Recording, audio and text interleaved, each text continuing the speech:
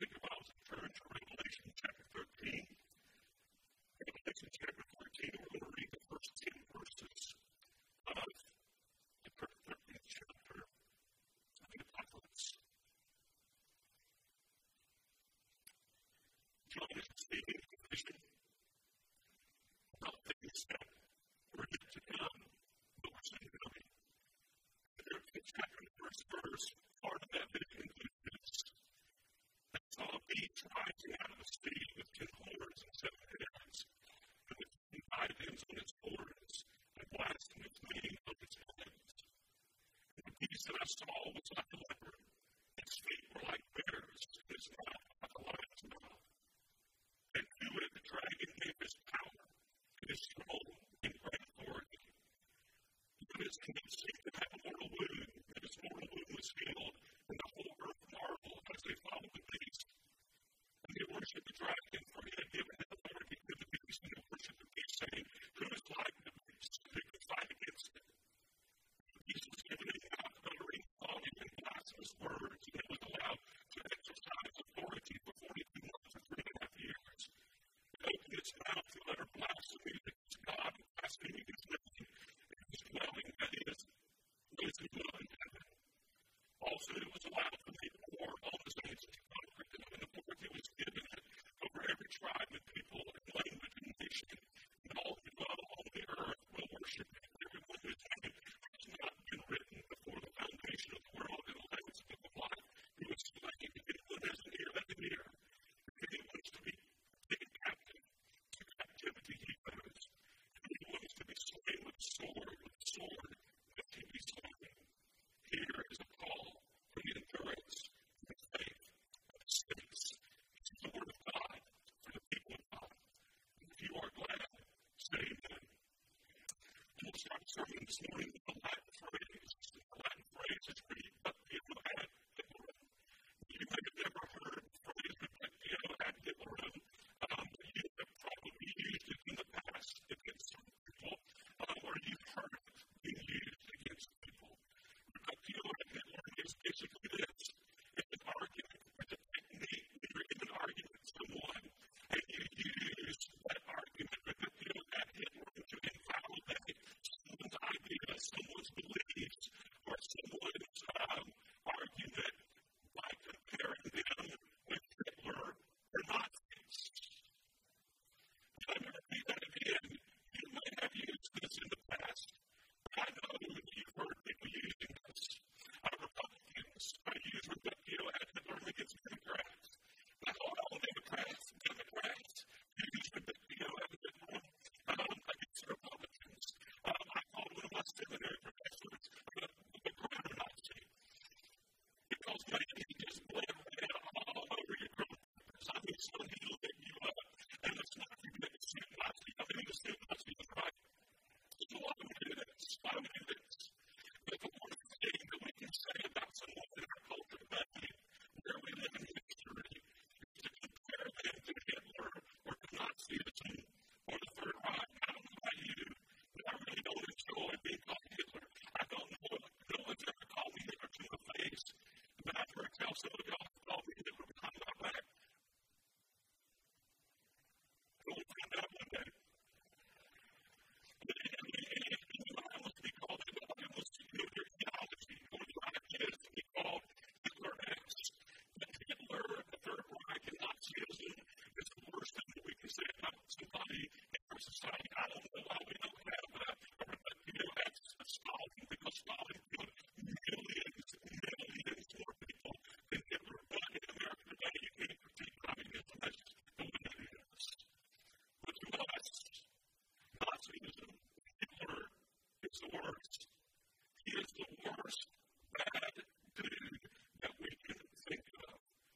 According to the Word of God, according to the Bible, the worst is yet to come. There is a better dude coming. And this guy is going to make Hitler look like a cookie pile. This guy is going to make Putin look like a baby. This guy is going to make General Secretary Xi and this bad dude is called the Beast. In the Bible, the Beast has several titles.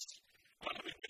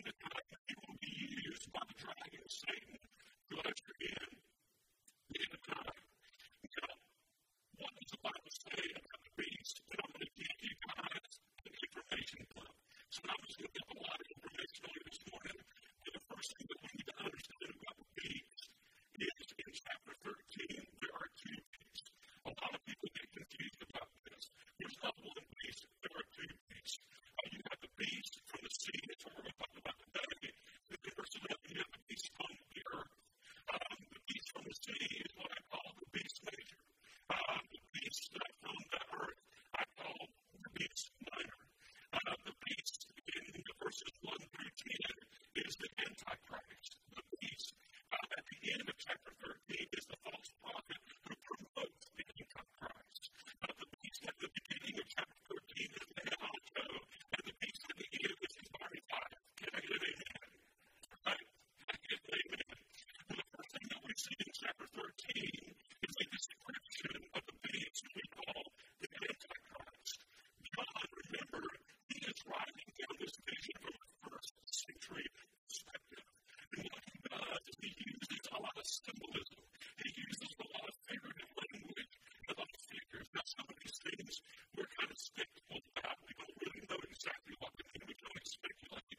But there are a lot of things in chapter 13 that we interpret that in light of Daniel chapter 7, we know a lot about them. And by the way, let me just say right up front, in order to understand a lot of what is being said and written and revealed in the Revelation can only be interpreted by Daniel chapter 7. And it's not mysterious. It's not really hard once you get into it.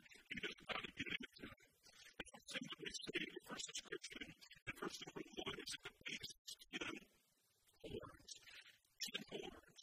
Now, we really don't know 100% what this is, but we believe that these 10 horns represents 10 kingdoms that will be brought together by the Antichrist during the time of tribulation. Now, you say, what does that mean? Well, just think about the United Nations. Think about the European Union. Think about the New World Order. When the European Union was elected and gathered and formed, a lot of people thought that this is what the book of Revelation is talking about. These are the 10 horns that are being pulled together by the Antichrist. And this is just the beginning of it, and it will continue until the time of tribulation. Because the European Union had a single system with a lot of laws that are common currency, the euro. And so we believe, a lot of people believe, that these nations will be brought out of chaos and out of this Gentile disruptiveness. And the Antichrist would use these nations to bring peace and prosperity to the world in this time of tribulation. The second thing that we see about the beast are the 7 heads. It says in verse 1, and the solid beast rising out of the sea with 10 horns and 7 heads.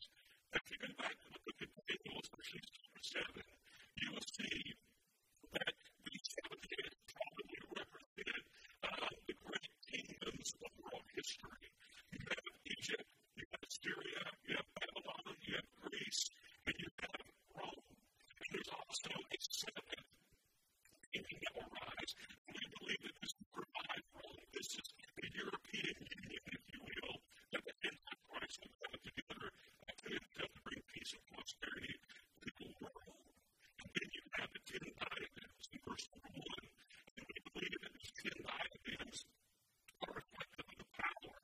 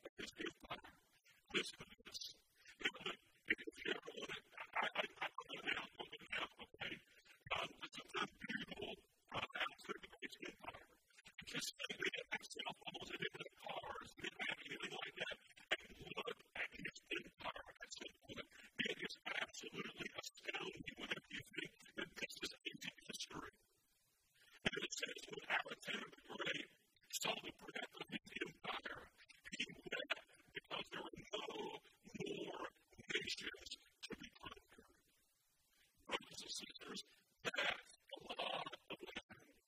That's a lot of territory.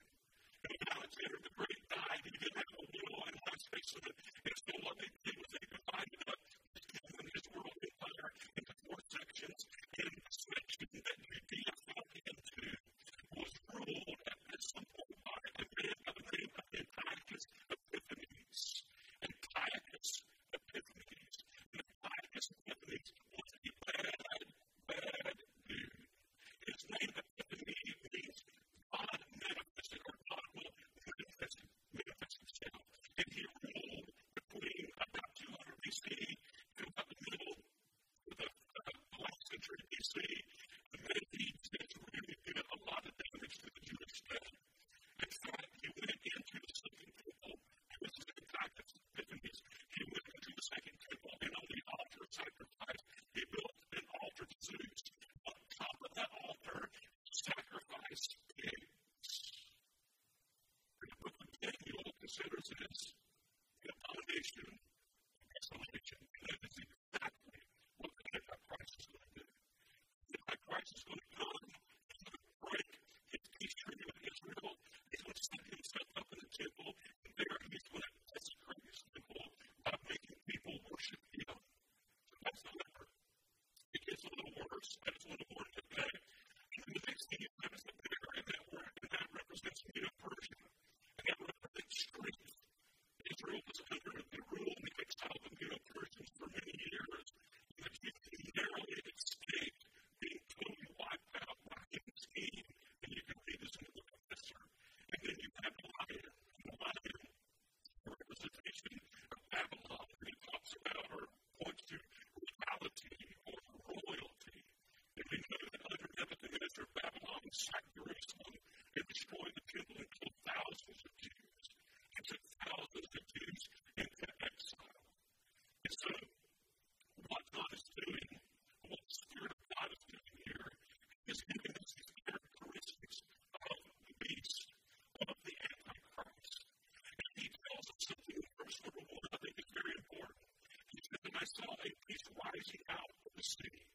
And so the Antichrist will come out of the sea, and the sea is symbolic for the chaos of the Gentile nations, the chaos of the Gentile kingdoms from history past to the present. And what the Antichrist will do is he will gather together the nations together. He will bring them up out of the chaos. He will promise them peace, and he will promise them prosperity. And you know what is really, really scary today? Brothers and sisters, the world is looking for a leader like this. The world is looking for a leader like this. We're looking for it now. We are ready now. I'll give you some examples for you. I'm just going to give you some examples. I believe that I try to go fast. I'm chilling fast. I'll go back to the different lectures in 1952 and 53. And they were given by an English philosopher of history by the name of Arnold Toynbee. And Arnold Toynbee said this in one of his different lectures. He said this, that he's British, he's an academic, but he doesn't read it slowly. All right? This is one second. Listen to it. By forcing on mankind more and more lethal weapons, and at the same time making the world more and more interdependent economically and technologically, it has brought mankind to such a degree of distress that we are ripe for the deifying of any new Caesar that might succeed in giving the world unity and peace. And you come forward to the 1980s. Y'all remember the song, "We Are the World"? I'd like to sing a little bit of that for you if you don't mind. Do you mind me? We are the world. We are the children. We are the ones that make a brighter day, so let's start living. There's a child from the beginning. We're saving our own lives. We should actually say, man. I should actually say, we are saving our own lives. Bob Dylan gave an interview in Rolling Stone. He was talking about his uneasiness with the song "We Are the World" in this one. He said, it's that humanity cannot save itself. Humanity cannot save themselves. And after that, when it December 20th in 2019, on a Twitter thread, Bob Dylan said that these songs cannot save our world. We still have gone through all that.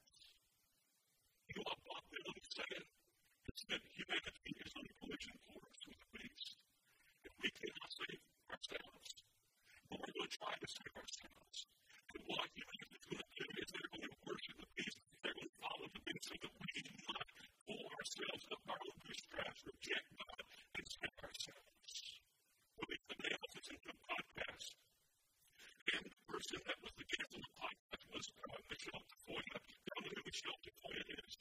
Michelle Tafoya was a sideline reporter for the NFL, NBC Sports, and she left that position. She quit that position so she could speak her mind about that anxiety that she has with our society. And this is what she said. And this is really simple, but I think it really describes the attitude of our culture right now.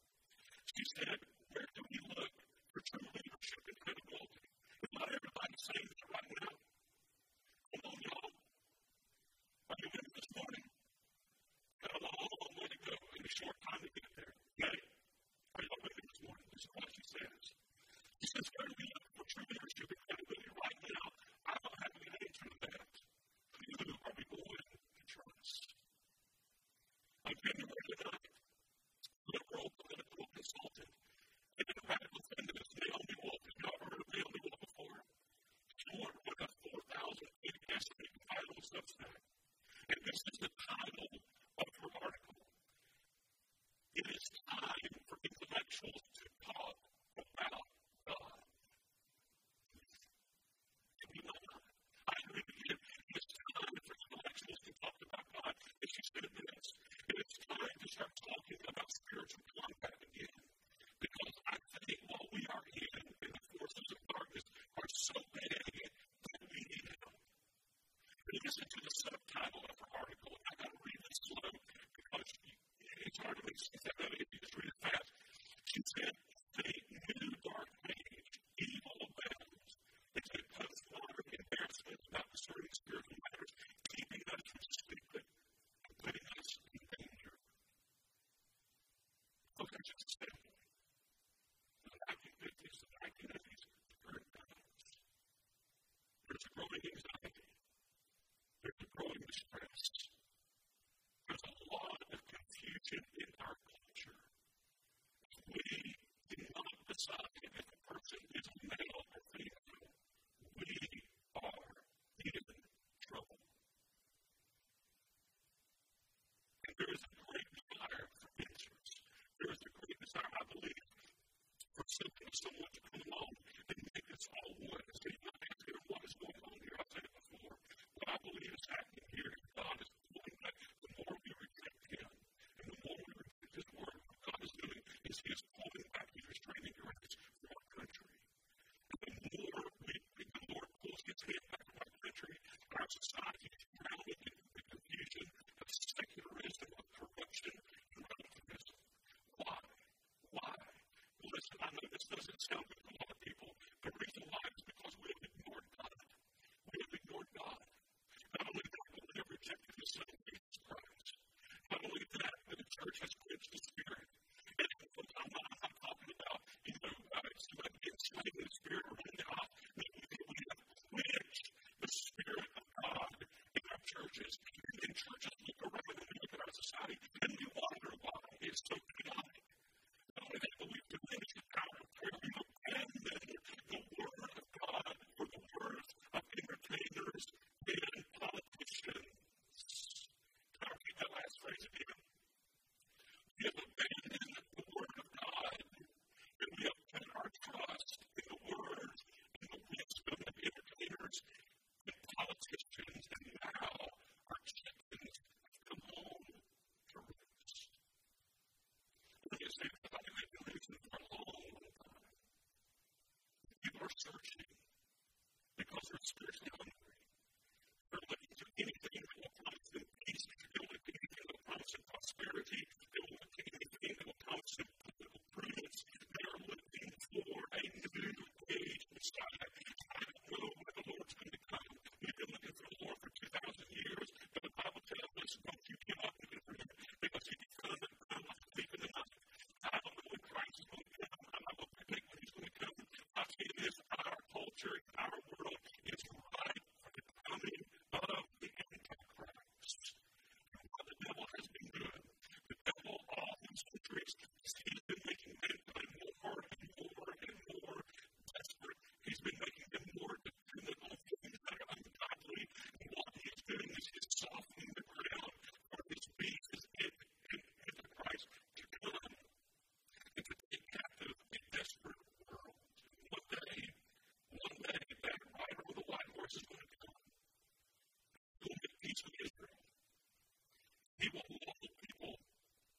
census. He will come with his gravitas. He will come with his magnificence. And he will reign over every revive Rome. And people will flock to worship him. Also, look in verse number 7. Also, it was allowed to make war on the saints and conquer them. Therefore, he was given over every tribe, every people, every language, and nation, and all who dwell on the earth will be what, church? They will worship him. And I believe, might be my interpretation, he will turn on Israel. He will begin to desecrate the temple. He will set himself up as God. He will declare war against the believers with the strength of a bear and the speed of a leopard. He will have all history behind him. All history. And in one hand, we will have Pharaoh, we will have Hitler, we will have Pol Pot, we will have Che, we will have Zeke, we will have Stalin, all in one man. And listen to me as I use this real quick. It all begins with the restlessness of the heart of man. It all begins with the restlessness of the heart of man. Because men will worship anything, and they will do anything to get rest to the soul. And we know that if it's anything other than getting rest in the Lord our God, then we just continue to be restlessness and restlessness and restlessness. That is why St. Augustine said in his book Confession, he said this, he said, we have been made, ourselves have been made for the Lord God. You hear that? We have been made for the Lord God. We have been made to worship him. And our heart is restless and good rest in the Lord God. Like the Lord country today, from the church. They try to find rest in everything else because of the Lord God. And look, I'm not just saying this because I'm a pastor. I'm not just saying this because I get a paycheck every week at church. That's a day where rocket scientists turn on the news and just sit down and listen for about 15 or 20 minutes to see that the heart of man is extremely restless. And man will put his trust in anything, man will worship just about anything to get peace. Man will say, if I tie a Quran or a Bible around a Billy Goat's neck and told people to follow this Billy Goat, and go give me peace, you know what people would do?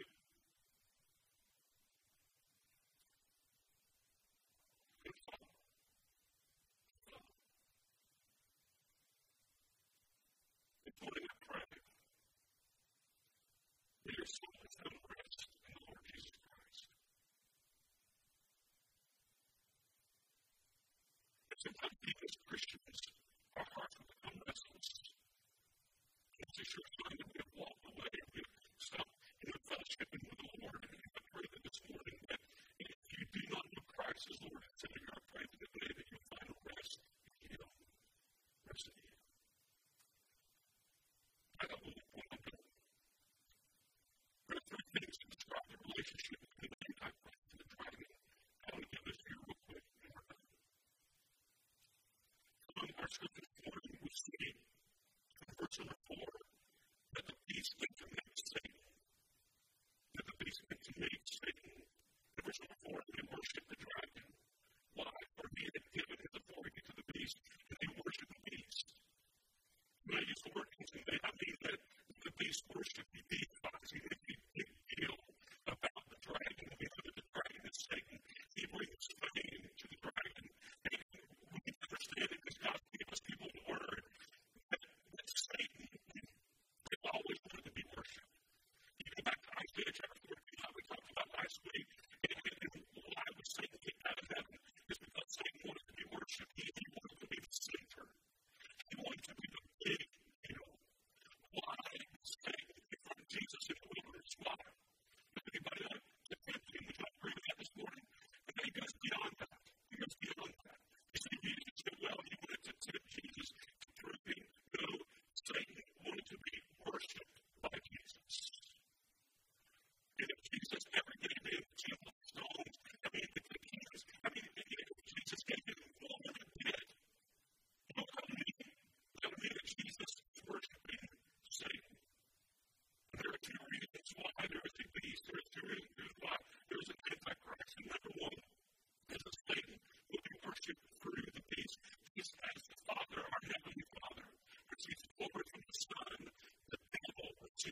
worship and glory from the Antichrist.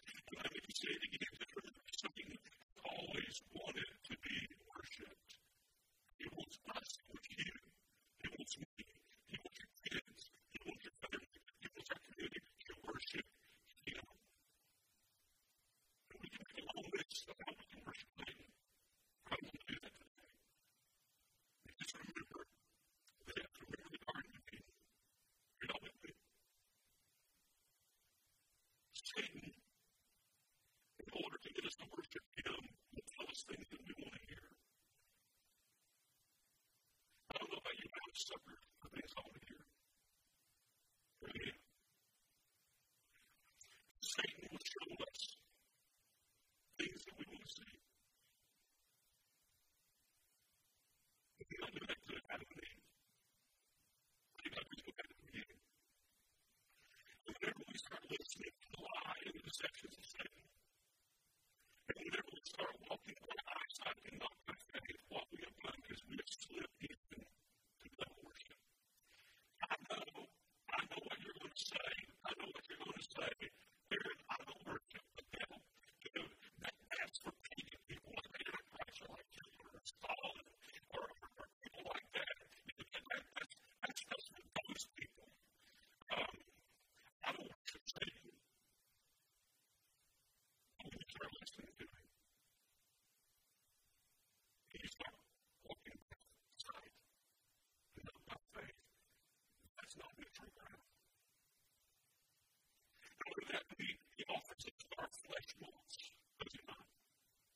And whenever we take those things that our flesh wants, that's the lesson of which we've given in to the lust of the flesh, and thereby we worship Satan. And he convinces us that we are God.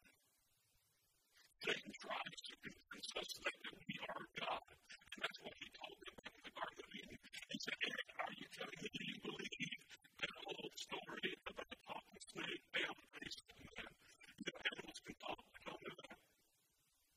You got a big old bear up here right now. I'm an animal. I believe it. He convinced them that you can be like God. And I'm going to tell you what, there are more times than I would like to admit, a lot more times, that I think that Aaron Redfern is God. I am the center of the universe. I am the master of my own little kingdom. And every time, and maybe it may be pleasurable for a season, and every time it brings heartache. It brings destruction in my life. The Satan wants to be worshipped. He wants us to worship him. He wants us to worship him by the lust of the flesh and the lust of the eyes and the pride of life. The second reason why there is peace is not only that we worship Satan, but do not leave the saints. And we know, according to the word of God, he's going to do that through false teaching and through these fatal techniques. In verse 7, Paul said it was allowed to make war on the saints and to conquer him. I don't want to get into that, folks. We know how Satan roars, how he tries to devour, how he tries to sift us like we talked about that last week. But the last thing that I want to talk about this morning is not only does he imitate Satan, but not only does he want to acknowledge the saints, but he wants to imitate the Savior. I believe the greatest, in my opinion, that Satan tries to destroy us is through imitation. And what he'll try to do is he'll try to imitate God. And I don't think you notice as we've gone through the Revelation how he's trying to imitate God. Number one, he's not the father of the beast. Satan. Only that, but there is an unholy trinity, there is a parallel trinity that's called Satan, the beast, and the false prophet. And that tries to imitate the Father, Son, and the Holy Spirit.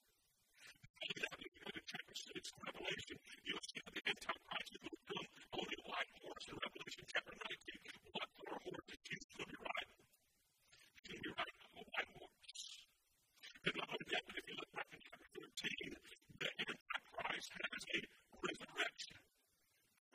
Francis, one of his hands seemed to have a mortal wound, but his mortal wound was healed, and the whole earth marveled as they followed the beast. And so we don't know exactly what this is talking about. Maybe it was an assassination tip. Maybe the beast died or something like that. We don't know. But we know that it was a mortal wound. And we know that it was brought by the sword. We see that later. And we know that the Antichrist was resurrected. He was wounded, but yet now he is alive. You see the invitation there. Can you imagine how powerful that's going to be in the minds of the people at that time? Can you imagine? What the Antichrist means to deceive. It's the lawless. He comes to beat it. He's not going to release. He's figured out how can I avoid this? If I were hearing this for the first time, that would be the first question in my mind. How in the world do I avoid this? I believe that I understand you're a sinner. I understand it's separating you from holy God. And in order for us to be forgiven of our sins, have a right relationship with God, and know that heaven is our home, we have to put our faith and trust in Jesus Christ. Put our faith and trust in that He came to this earth. He lived the perfect life that we were supposed to live, but we didn't. He gave the penalty of our sin that could have pay. He took my place on the cross. On the third day, He rose again to tell me, to tell you, to tell the world that He has won a victory over the grave and death. Y'all believe that this morning? I'm telling you that you really believe that this morning. We get better. Because I believe that Christ can come any moment. At any moment. If we forgive our sins and we ask Christ to save us, listen, the Bible doesn't say that we have to be perfect. Nobody's perfect. The Bible doesn't say we clean up our lives and we come to Christ. See, that's what people think the church teaches. No. When we don't clean up our lives and then we get saved, no, when we come to Christ as we are, we come to Christ with our hangups, we come to Christ with our addictions, we come to Christ with who we are. We can't clean up enough to save ourselves. We come just as we are, when we follow God's mercy, and we ask God to save us on the basis of what Christ has done for us by faith. By faith. Is Aaron having to avoid this? Yeah. Here's the answer. I'm bringing Jesus Christ over your life and asking Him to save you. They're not knowing that you will live forever with Him. You know, I'm going to start real quick. Whenever I was 9 years old, it was at the Patel Inn in 1976. It was part of the Patel Inn of the East. I remember the East Inn. I remember a little bit of it. I remember I had a youth retreat. You know, I was that obnoxious little pastor's kid that was always at the youth functions. And I remember they saw it. They watched the movie. It was one of those, and we watched the movie called Thief in the Night. No, we're not doing it. And I remember the 9-year-old kid sitting in a chair in a fellowship called the First Baptist Church of Foster Reform, watching the movie.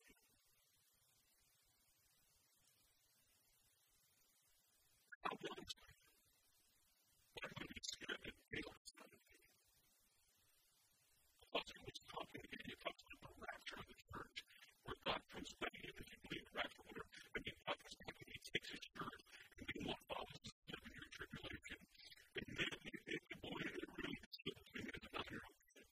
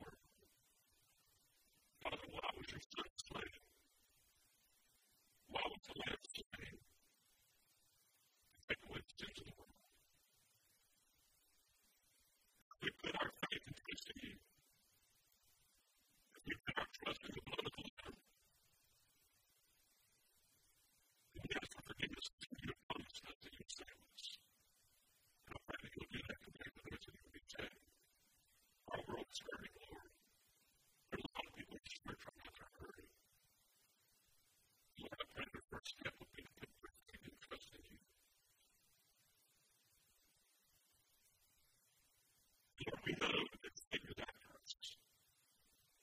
A lot of times, quite frankly, Lord, we have to admit we have to help quite a bit. We get into the lust of the eyes, and the lust of the flesh, and the pride of life. We think that everybody and everything is orbit around us, but that's not the way it should be. It's not the way it is. You are the Lord God. You are to be worshipped and honored and sought after. Lord, I come to you and repent of my sins that I've committed this week. The pride of life. Lord, we know that you will forgive us. You're faithful and just to cleanse us from all unrighteousness, and I repent this morning. I pray that your children will repent this morning, so that we can experience once again the power of forgiveness and love. Lord, encourage us this morning that Satan has already been defeated. You have won. You always win. As we say this morning, you always get the victory. You have won. And because we're in you, we have won already. And we ask this in Jesus' name, believing that he is the soon coming King. All those people said, amen. Thank you for listening to this sermon from Edwards Road Baptist Church. We hope you are meaningfully involved in a local church, but if you aren't, we would love to have you join us on Sunday mornings as we worship God and hear from His Word together. You can find more information about our church by visiting our website at edwardsroad.org.